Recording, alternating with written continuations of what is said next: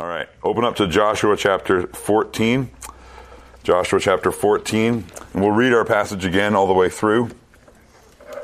Joshua 14, this is the section concerning land allotments and inheritances, and this is the part that begins it all, and it's Caleb's inheritance.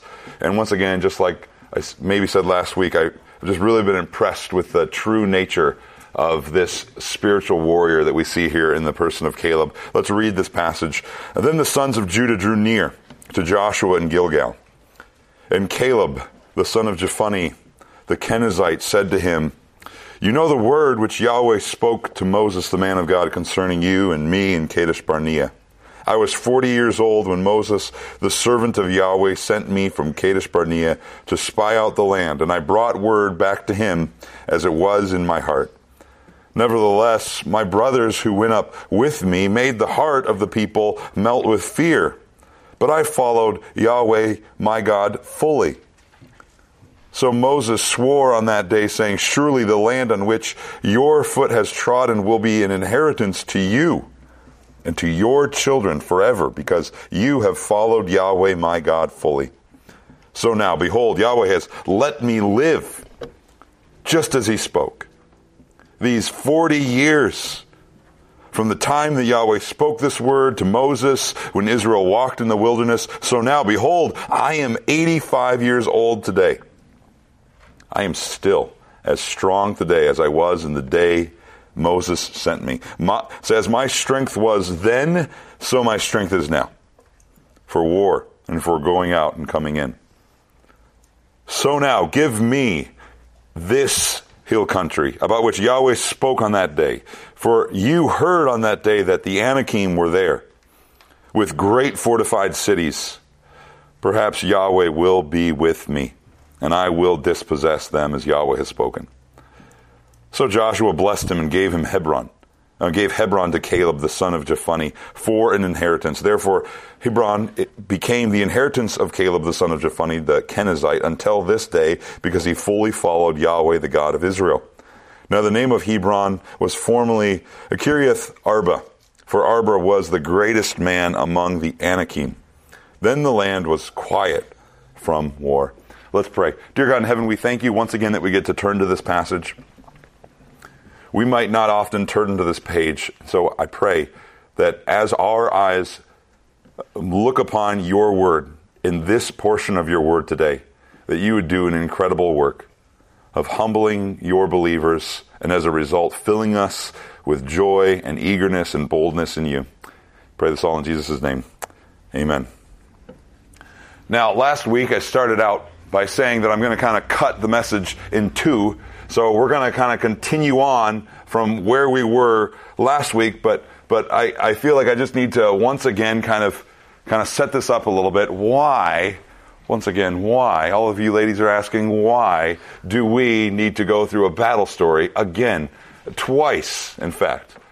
2 times. Why do we need to do this? Well, like I said last week, I actually have an urgency. And as I've been preaching through Joshua, I've had this growing urgency inside of me to communicate to you the true spiritual conflict that you are in. And all humanity is in.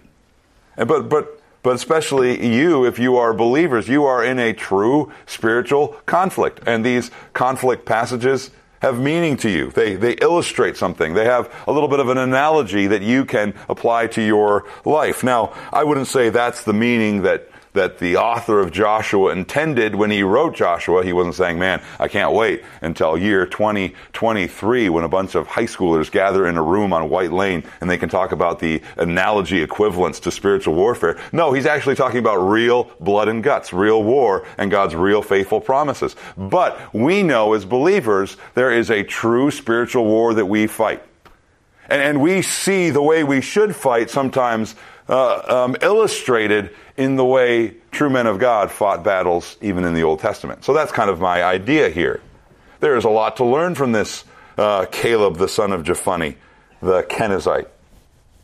And that is how to be a true spiritual warrior, the nature of a true spiritual warrior. That's my urgency. It is in a sense, It is, in a sense, describing what my ministry is. My ministry as a minister of the gospel is to do battle. And it's to do battle in your minds and in your hearts. This is what Paul illustrates in 2 Corinthians chapter 10, verse 3. He says this, though we walk in the flesh, we do not war according to the flesh, for the weapons of our warfare, this is a minister of the gospel, are not of the flesh, not a sword, not a spear, but they're divinely powerful for tearing down of strongholds. As we tear down speculations and every lofty thing raised up against the knowledge of God, and take every thought captive to obedience to Christ, and ready to punish all disobedience, whenever your obedience is fulfilled. Do you see what Paul is saying there? He's saying, I'm engaged in a bit of a battle too. And it's to take minds and hearts captive to obedience to Christ. If you are proud this evening, if you are exalting yourself and lifting yourself up before Christ and God, my job as a minister of the gospel is to humble you. To humble you by the reality of your sobering, serious, sin-filled condition. And if you are walking in obedience to Christ, I am here to exhort you, to sharpen you, to straighten you, to help you think better about your life and the world you live in. I'm here to take your thoughts captive to obedience to Christ. That's kind of me, my spiritual battle as a minister of the gospel. But it's also an illustration that we see here of a primary spiritual battle that you face as well. And like I said last week, the primary arena of spiritual warfare for you isn't in casting demons out of your closet or out of your cereal or out of your house, but it's making war against the sinful appetites that still are in your life, the sin that's trying to easily upset you, and causing you to be strengthened. That's what I want for tonight. I want you to be reinvigorated to say, I want to make war against my sin. I want to learn from Caleb because I want to be a warrior, not against other people, but against my own sin that's still inside me, that's weakening me. Romans 13, verse 12. Paul says this to the Roman believers, the night is almost gone and the day is at hand. That's a metaphorical expression to say, hey, this life is passing very quickly. The night is almost done. The night of this world and this age is almost done. The day, the time of Christ is at hand. It is near. It is approaching. Therefore, how do believers think? How do believers live? Romans 13 says this, therefore, let us lay aside the deeds of darkness and put on the armor of light. Let us walk properly as in the day, not in carousing and drunkenness, not in sexual promiscuity and sensuality, not in strife and jealousy, but put on the Lord Jesus Christ and make no provision for the flesh in regards to its lusts. Let me ask you a question tonight. Are you in the battle? Are you fighting the battle? Are you making war against your lusts, whatever version of that there may be? Are you making war against the sin in your life? Maybe it's sin of anger. Maybe it's sin of lust. Maybe it's sin of fearfulness. Maybe it's a sin of being overly preoccupied with other people's opinions more than you're preoccupied on the opinions of Christ. Are you making war against the sin in your life? If you are, this lesson is going to be thrilling to you, because this will show you the true nature of a spiritual warrior. So let's just dig into it. The true nature of a spiritual warrior. Now, one more thing I should say before we go into it and just kind of review our points from last week. Ladies, stick with me. There's also a romantic surprise in our message for tonight. I mean, I think romance is warfare, but there's actually romance in this story. So, Settlers of Catan, baby. All right, so let's review our 2 points that we were doing last week. Remember, point number 1 was we need to learn from Caleb's energy. We need to learn from Caleb's energy. And I pointed out his boldness, his eagerness, his readiness for a fight. And remember this, he was eager and ready for what kind of battlefield? It wasn't eager and ready for a retirement home at the mountain of Hermon, looking out over the great, beautiful Mediterranean Sea. That was not what he was eager for. He was eager for the hardest battlefield, the very place that caused the spies to tremble. He wanted that spot. He had eagerness. He had eager boldness. Why? Because he believed that it was God's will for the children of Israel to possess this land. And just like we today have eagerness and boldness and confidence when we are convinced that we are walking in God's will, so he had eagerness and boldness and joy. Right? Because we know if this is God's will for my life, then this also will have God's resources to accomplish his will, right? Remember we talked about all these illustrations, right? It's God's will for your life that you're sanctified, that you grow in spiritual maturity, and you grow in spiritual purity. And that brings you great joy because you know God will bring you resources to accomplish that. It's God's will in your life that you grow up through his word. Every time you open your Bibles, it is God's will for you to grow through his word. So you can have eager joy as you read, knowing that it's God's will that I grow. And you can even pray accordingly, right? Lord, it's your will that I glean great truths from your word so that my sin is weakened and that I love you more. Show me beautiful things from your word, even today. Let me give you one more idea about something you can be eager about. James 1 verse 2 says this, "Consider it all joy, my brothers, when you encounter various trials, knowing that the testing of your faith brings about perseverance. And let perseverance have its perfect work, so that you may be perfect and complete, lacking nothing." Look at that. For the believer, even when you encounter difficulties, you have all joy because you know that God is working in your life. You can have eagerness. You can even have boldness, even in difficult times, because you can say to yourself, these are difficult times, but this is what God has given to me. You ever play the game of Candyland?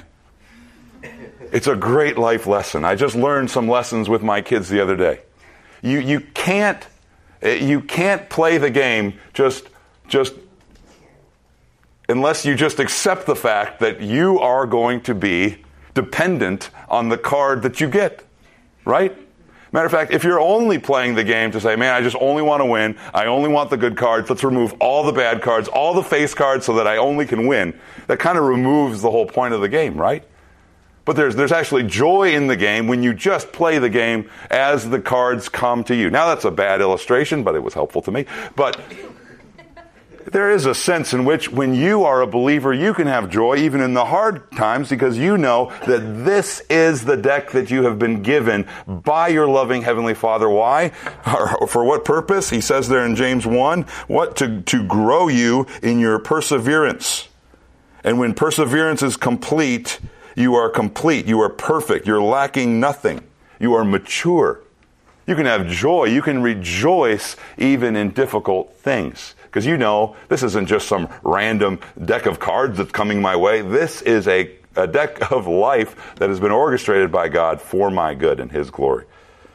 So anyway, we should learn from Caleb's energy, his eagerness in knowing that he is in God's will. But then secondly, I talked about we should learn also from Caleb's fullness. He had full energy to do God's word because of what was inside of him. He was full of confidence in God. He wholly followed God. He was filled with conviction that God's promises would be faithful. He was convinced of that. Remember that terrible illustration I used last week that took me forever to get to, and you're all wondering why I was talking about it, but that was just to throw you off because some of you already heard that illustration. But the idea of a sponge is that it absorbs water, and when it is squeezed, what comes out of it? What is inside of it? The same thing happened with Caleb, right? When you are squeezed, the truth about you comes out. And that's what we saw in Caleb. What came out of Caleb during the difficult times of his life? What came out of Caleb when he was facing a very frightening enemy? confidence in God, because he was filled with God, with confidence in God's power and God's strength. So let's turn now to our third point. If you're just starting, you can say point one, I suppose. But this will be our third point. The third thing we need to learn from Caleb. We need to learn from Caleb's humility. We need to learn from Caleb's humility. Now, perhaps you don't see it, but let me try to show it to you. I am convinced Caleb's eagerness, Caleb's fullness, his fullness of God and conviction of God's promises, wasn't because he wasn't eager, he wasn't full because he had great self-confidence.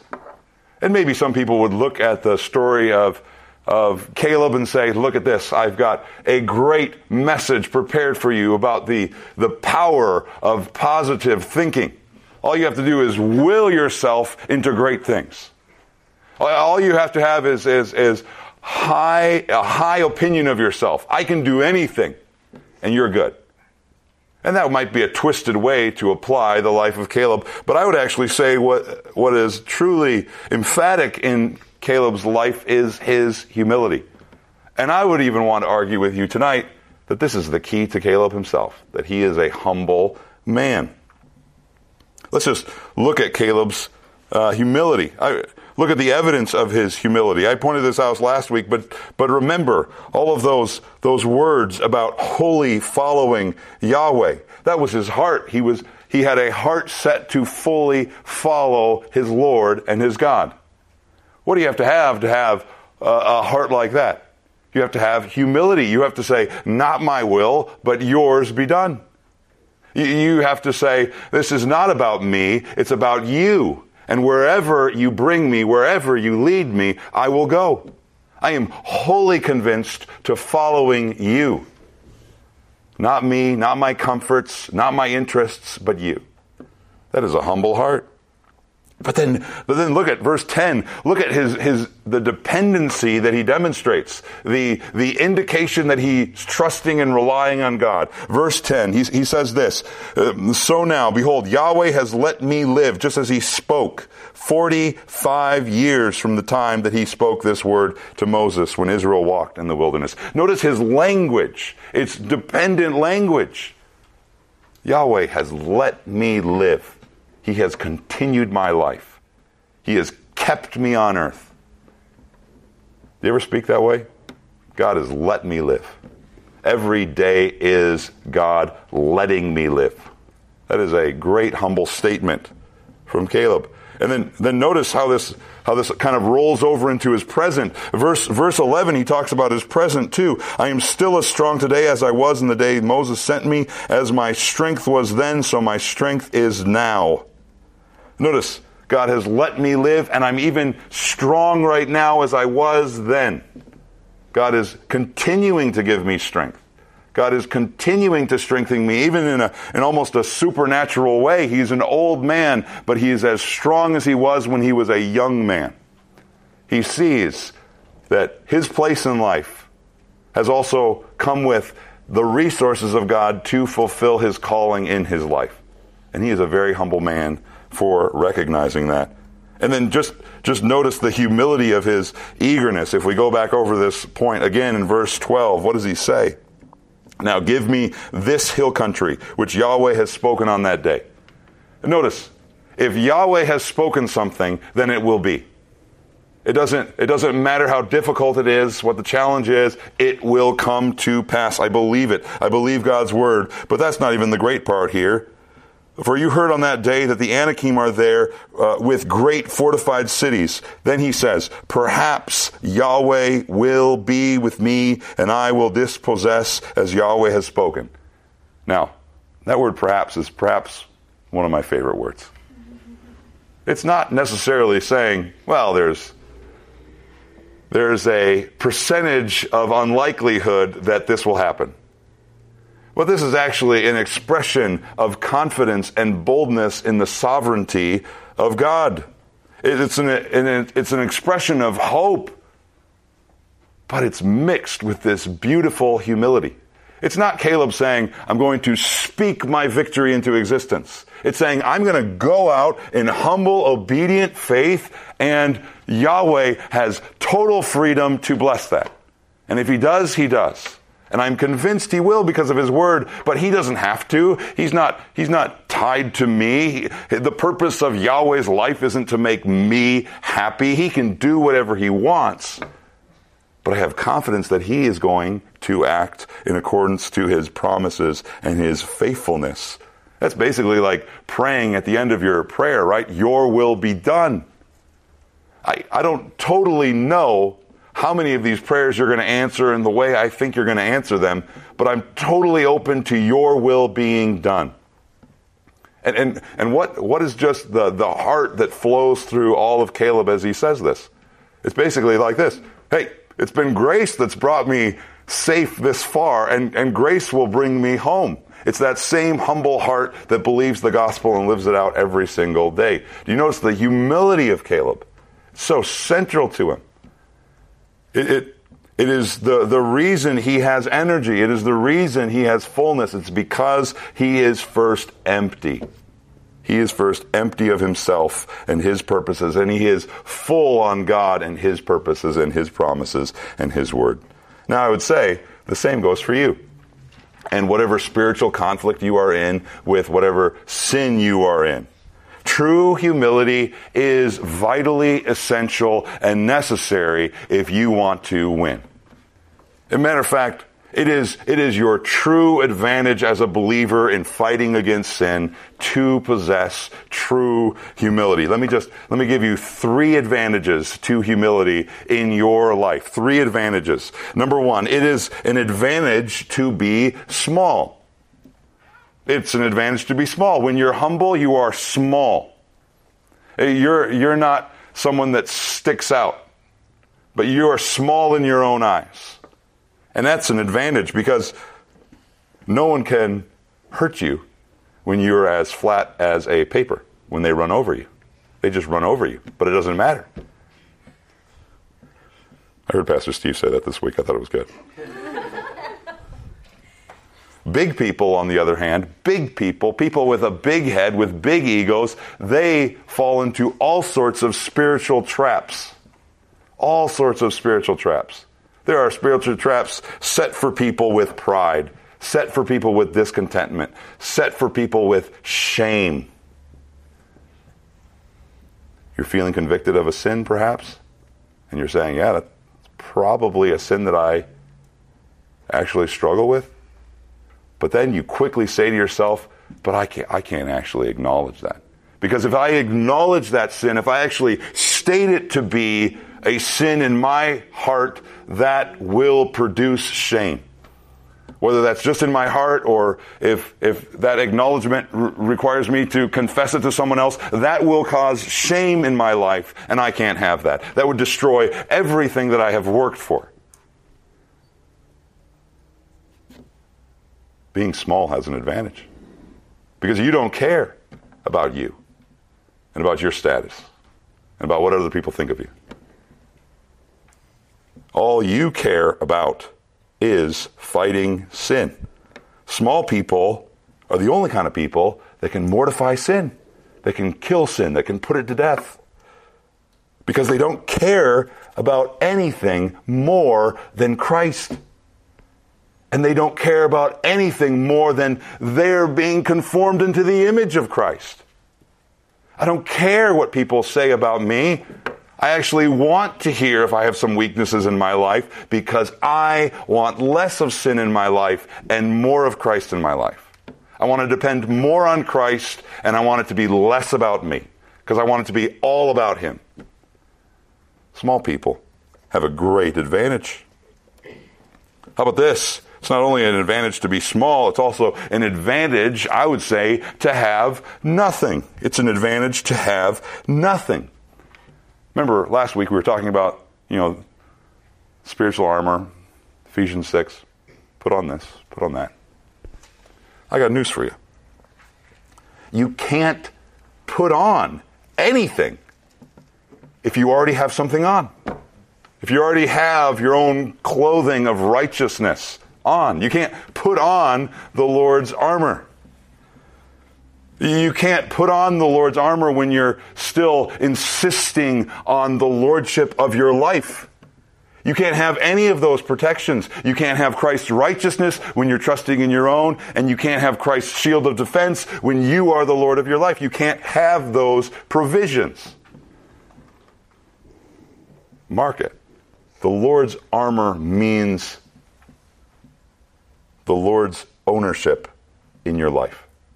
That's what you're saying when you're putting on the Lord's armor. I am owned by Him. I possess His righteousness. And I also am owned by Him. He is my Lord, and I follow Him. That is what it means to put on the armor of God. Not my will, but yours be done. Not my righteousness, but yours alone. That's the spiritual armor. Embracing the gospel. Believing in the righteousness of Christ for you and only for you on your behalf, and also in all seriousness, following after Christ as the only Lord of your life. That is the armor of the Lord. But you can't have that if you already have something. And that's why humility is such an advantage. It's an advantage to have nothing, because then you can have everything that Christ gives you. But first you must come to Him humbly with nothing. It's an advantage to be small. It's an advantage to have nothing. But how about this? It's an advantage to matter less than God's glory. It's an advantage to matter less than God's glory. Here's a secret to killing sin. Remember why you're doing it. Are you doing it for you and for your glory, or is it all about God's glory in your life? A slave of Christ. Well, what is a slave of Christ? A slave of Christ is someone who is fully possessed by Christ, follows Christ, is owned by Christ, obeys Christ, for sure. But this is what a slave of Christ says. It's His battle. It's His purposes. It's His plans. I'll fight as long as He lets me live to do so, because He is Lord, and it's not about me, it's about His glory. When you have a slave's mentality, you have an advantage of mattering less than God's glory. And that is an advantage because for those people who don't matter as much, their comforts, their pride, their shame, when those things don't matter as much as Christ's glory, they can war for a very long time against their sin. They can wait for a very long time for God to fulfill His promises. Because once again, it's not about them, it's about God's glory, because they matter less than His glory. When you matter more than God's glory, you will give up, and you will give in. Every time. It's an advantage. True humility is an advantage, and we see this in Caleb. But this leads us to our next and final big point that we need to learn from Caleb. Not only should we learn his eagerness, not only should we learn his fullness, not only should we learn from his humility, but let me suggest to you tonight that you should also learn from Caleb's trouble. You should learn a massively important lesson from the troubles and difficulties that Caleb faced. Now, perhaps you're a little confused. This doesn't sound good at all. I thought when you were a Christian, when you were in the Lord's army, that everything was hunky-dory. That might be a Minnesota phrase. Everything was happy. There may be a misconception about how sanctification works in your life, because there may be also a misconception about how warfare looks in Joshua. We may be mistaken in thinking that being in the Lord's army makes every battle quick and easy. It kind of feels that way from, when you're just passing, 5-6 pages and you conquer all sorts of enemies. It sure feels quick and easy. But I would like you to make 2 significant observations about Caleb. And both of these show how difficult it was, how much trouble he had to face in order to fight the Lord's battles. Number one, Did you happen to notice Caleb's age? Oh, sure, he said it a few times, but did you do the math on that? I mean, kind of tells you something interesting. I'll tell you. If Caleb was 40 years old when he was a spy, and according to Deuteronomy 2:14, Israel then wandered after Kadesh Barnea for 38 years, and now Caleb is 85 years old, how long was Israel waging a war in the conquest of Canaan up to this point? 6? 7. You did the math. 7. We'll go with that. 7 years. The conquest up to this point has taken 7 years of fighting. That's a long time. That's a long time when you can walk everywhere pretty fast. For sure. This battle was hard. Matter of fact, Joshua 11:18, remember that? It said the war for Canaan took a long time. God's battles, now listen to this, God's battles, even when they're God's will, and even when they have God's resources, are not always easy and not always fast. Sometimes it seems as though God prefers long battles because long difficulties, long conflicts make better people. And maybe that's true with you. Maybe God won't give you easy victory over some things in your life. Maybe it will be a long process, but that's because God has a wise plan for you to grow you to be a better person. So just notice his age. 7 years of conflict up to this point. But then also, totally dig this, check out the actual description of the battle for the hill of Hebron. And I haven't read this to you yet because I wanted it to be a surprise. Now you guys are like, David's surprises are the worst. But I think it's sweet. So jump over to Joshua 15:13. This is the description of Caleb going up the hill to take out the Anakim. Verse 13. And now, he gave to Caleb, this is Joshua, gave to Caleb the son of Jephunneh a portion among the sons of Judah, according to the command of Yahweh to Joshua, namely Kiriath Arba. Remember last week we were talking about how maybe Caleb wasn't totally an Israelite. Maybe we're getting a hint of that. Because he's just, where should we put Caleb? Well, he wants Hebron. That's part of Judah. But we'll give it to him. He'll just get a portion, and never mind. And so anyway, so there you go. Just a thought. He gave him a portion, namely Kiriath Arba being the father of Anak, that is Hebron. Verse 14, and Caleb dispossessed from there the 3 sons of Anak, Sheshai, Ahiman, and Talmai, the children of Anak, giants. Then he went up from there against the inhabitants of Deber. Now, the name of Deber formerly was Kiriath Sepher.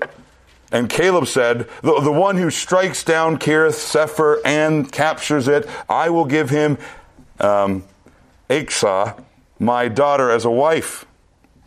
And sure enough, Othniel, the son of Kenaz, he's one of the judges in the book of Judges, the brother of Caleb, captured it.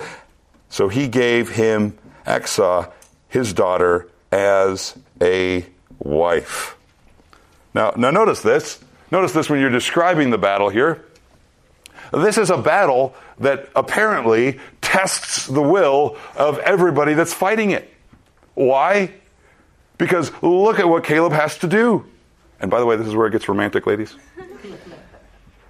He must give a lucrative trophy, right, to whoever shows boldness and shows courage.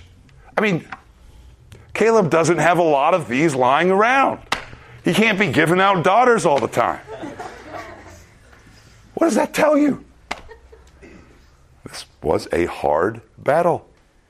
It was a difficult battle. It maybe caused them lots of trouble. But Caleb still did it. And here's the whole argument. You can endure a long difficulty, a long war, a long trouble for the name of Jesus. But you can only do so if you are first humbled. If you are first humble and empty and ready to receive all of the resources that God gives to his people who are humble. Because only then, when you're humble before God, will he fill you with his resources. And when you are filled with the assurances and the convictions of God's promises, you are also filled with eagerness and boldness and confidence for him. Isn't that neat? You can endure difficulty, but only when you are first humble. Because when you are humble, then you are strong. And when you are strong in Christ Jesus, then you are bold. Let me ask you one more time. Are you in a battle? Now, we're all in a battle. Some of you are fighting against a dreaded God to hold on to your cherished sins, and some of you are fighting against your hated sins with the resources of your cherished God. But are you in a battle? Are you in a battle against your sin? Remember that sponge illustration? When is a sponge unable to absorb anything? When it's already full of something else. You have no resources when you're already full of something else. You could say it another way, right? You will not have God on your side when you are cherishing iniquity.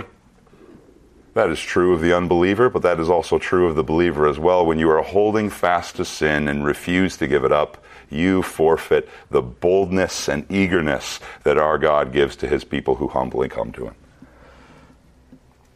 You can't fight against your sin when your heart is full of it and you're hanging on to it. But notice this. But even now, even tonight, you can find full salvation in Christ Jesus with all of your sins. Not by hiding it, not by trying to cover it up, not by trying to make it look cute or pretty, but you can find full salvation. How? By bringing all of those sins to Christ Jesus at the cross and saying, perhaps there is place for this cross with my sin as well. Perhaps Christ will purchase me with his blood as well at the cross. But you can only do it if you come humbly. You can only do it if you come humbly. Let's pray. Dear God in heaven, thank you for this word from you, this encouragement from you, this challenge from you, and I pray that it would dig deep into our hearts, convict us of our weaknesses, and strengthen us in that way. Pray this all in Jesus' name. Amen.